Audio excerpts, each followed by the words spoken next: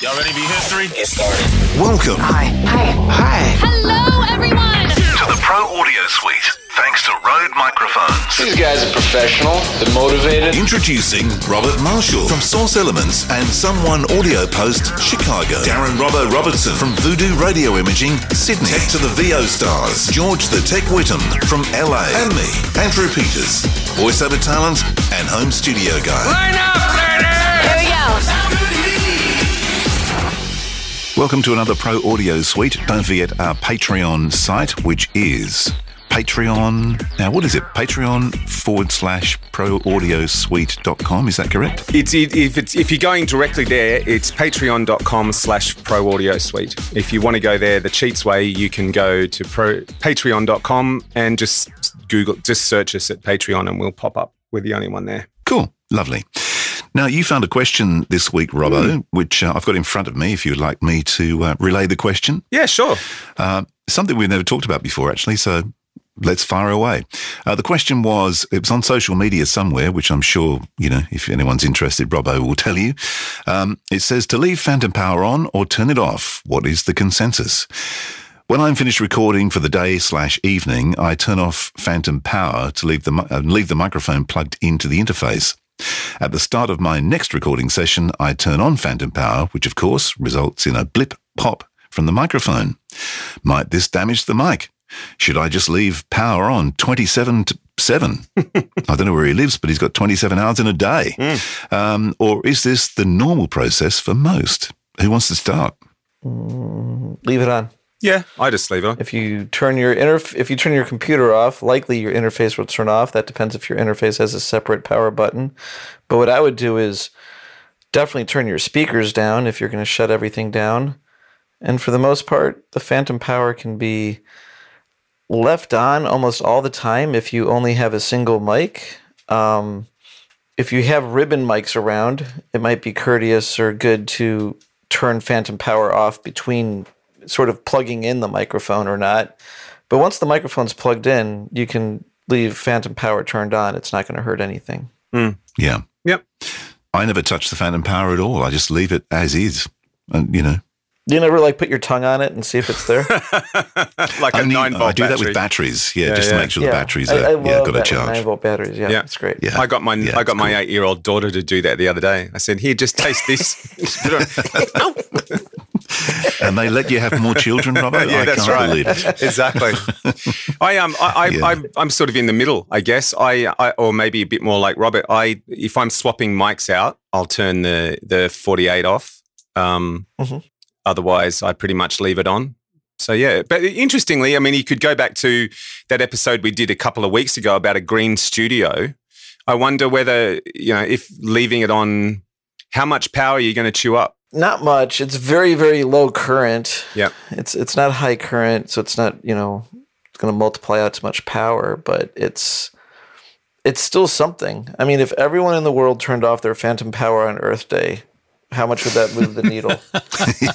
Well, 3 amps. Yeah. The way it's going, every little bit's going to help, I think. Yeah, true. Yeah, true. Well, more people waste power by just leaving everything in their stereo system, computer, office, just physically plugged in.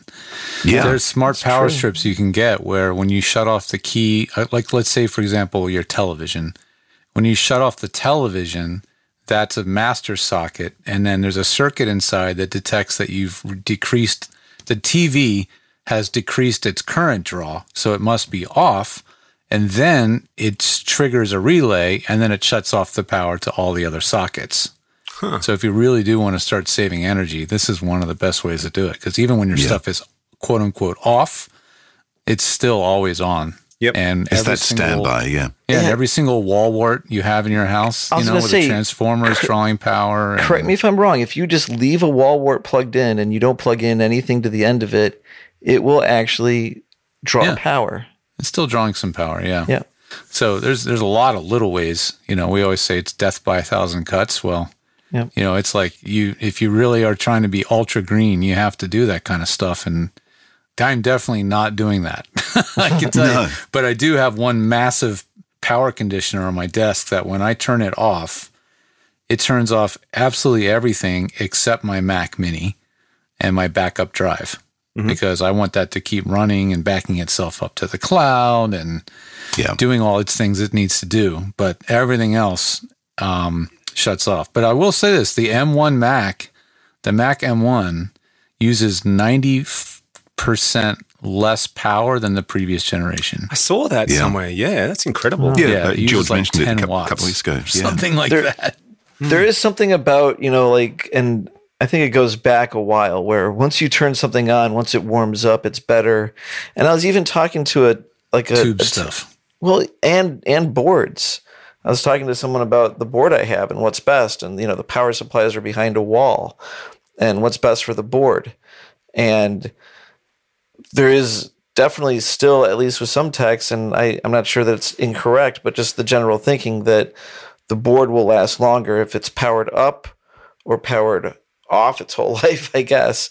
But powering it up and down a lot causes the electronics to expand and contract, and that can be one of the biggest. But I don't know, if that definitely doesn't apply to computers, I don't think, in the same way, mainly because, computers will be obsolete quicker. Yeah. See, I heard that about tubes years ago. Is it best for a tube to leave it on as opposed to on and off all the time?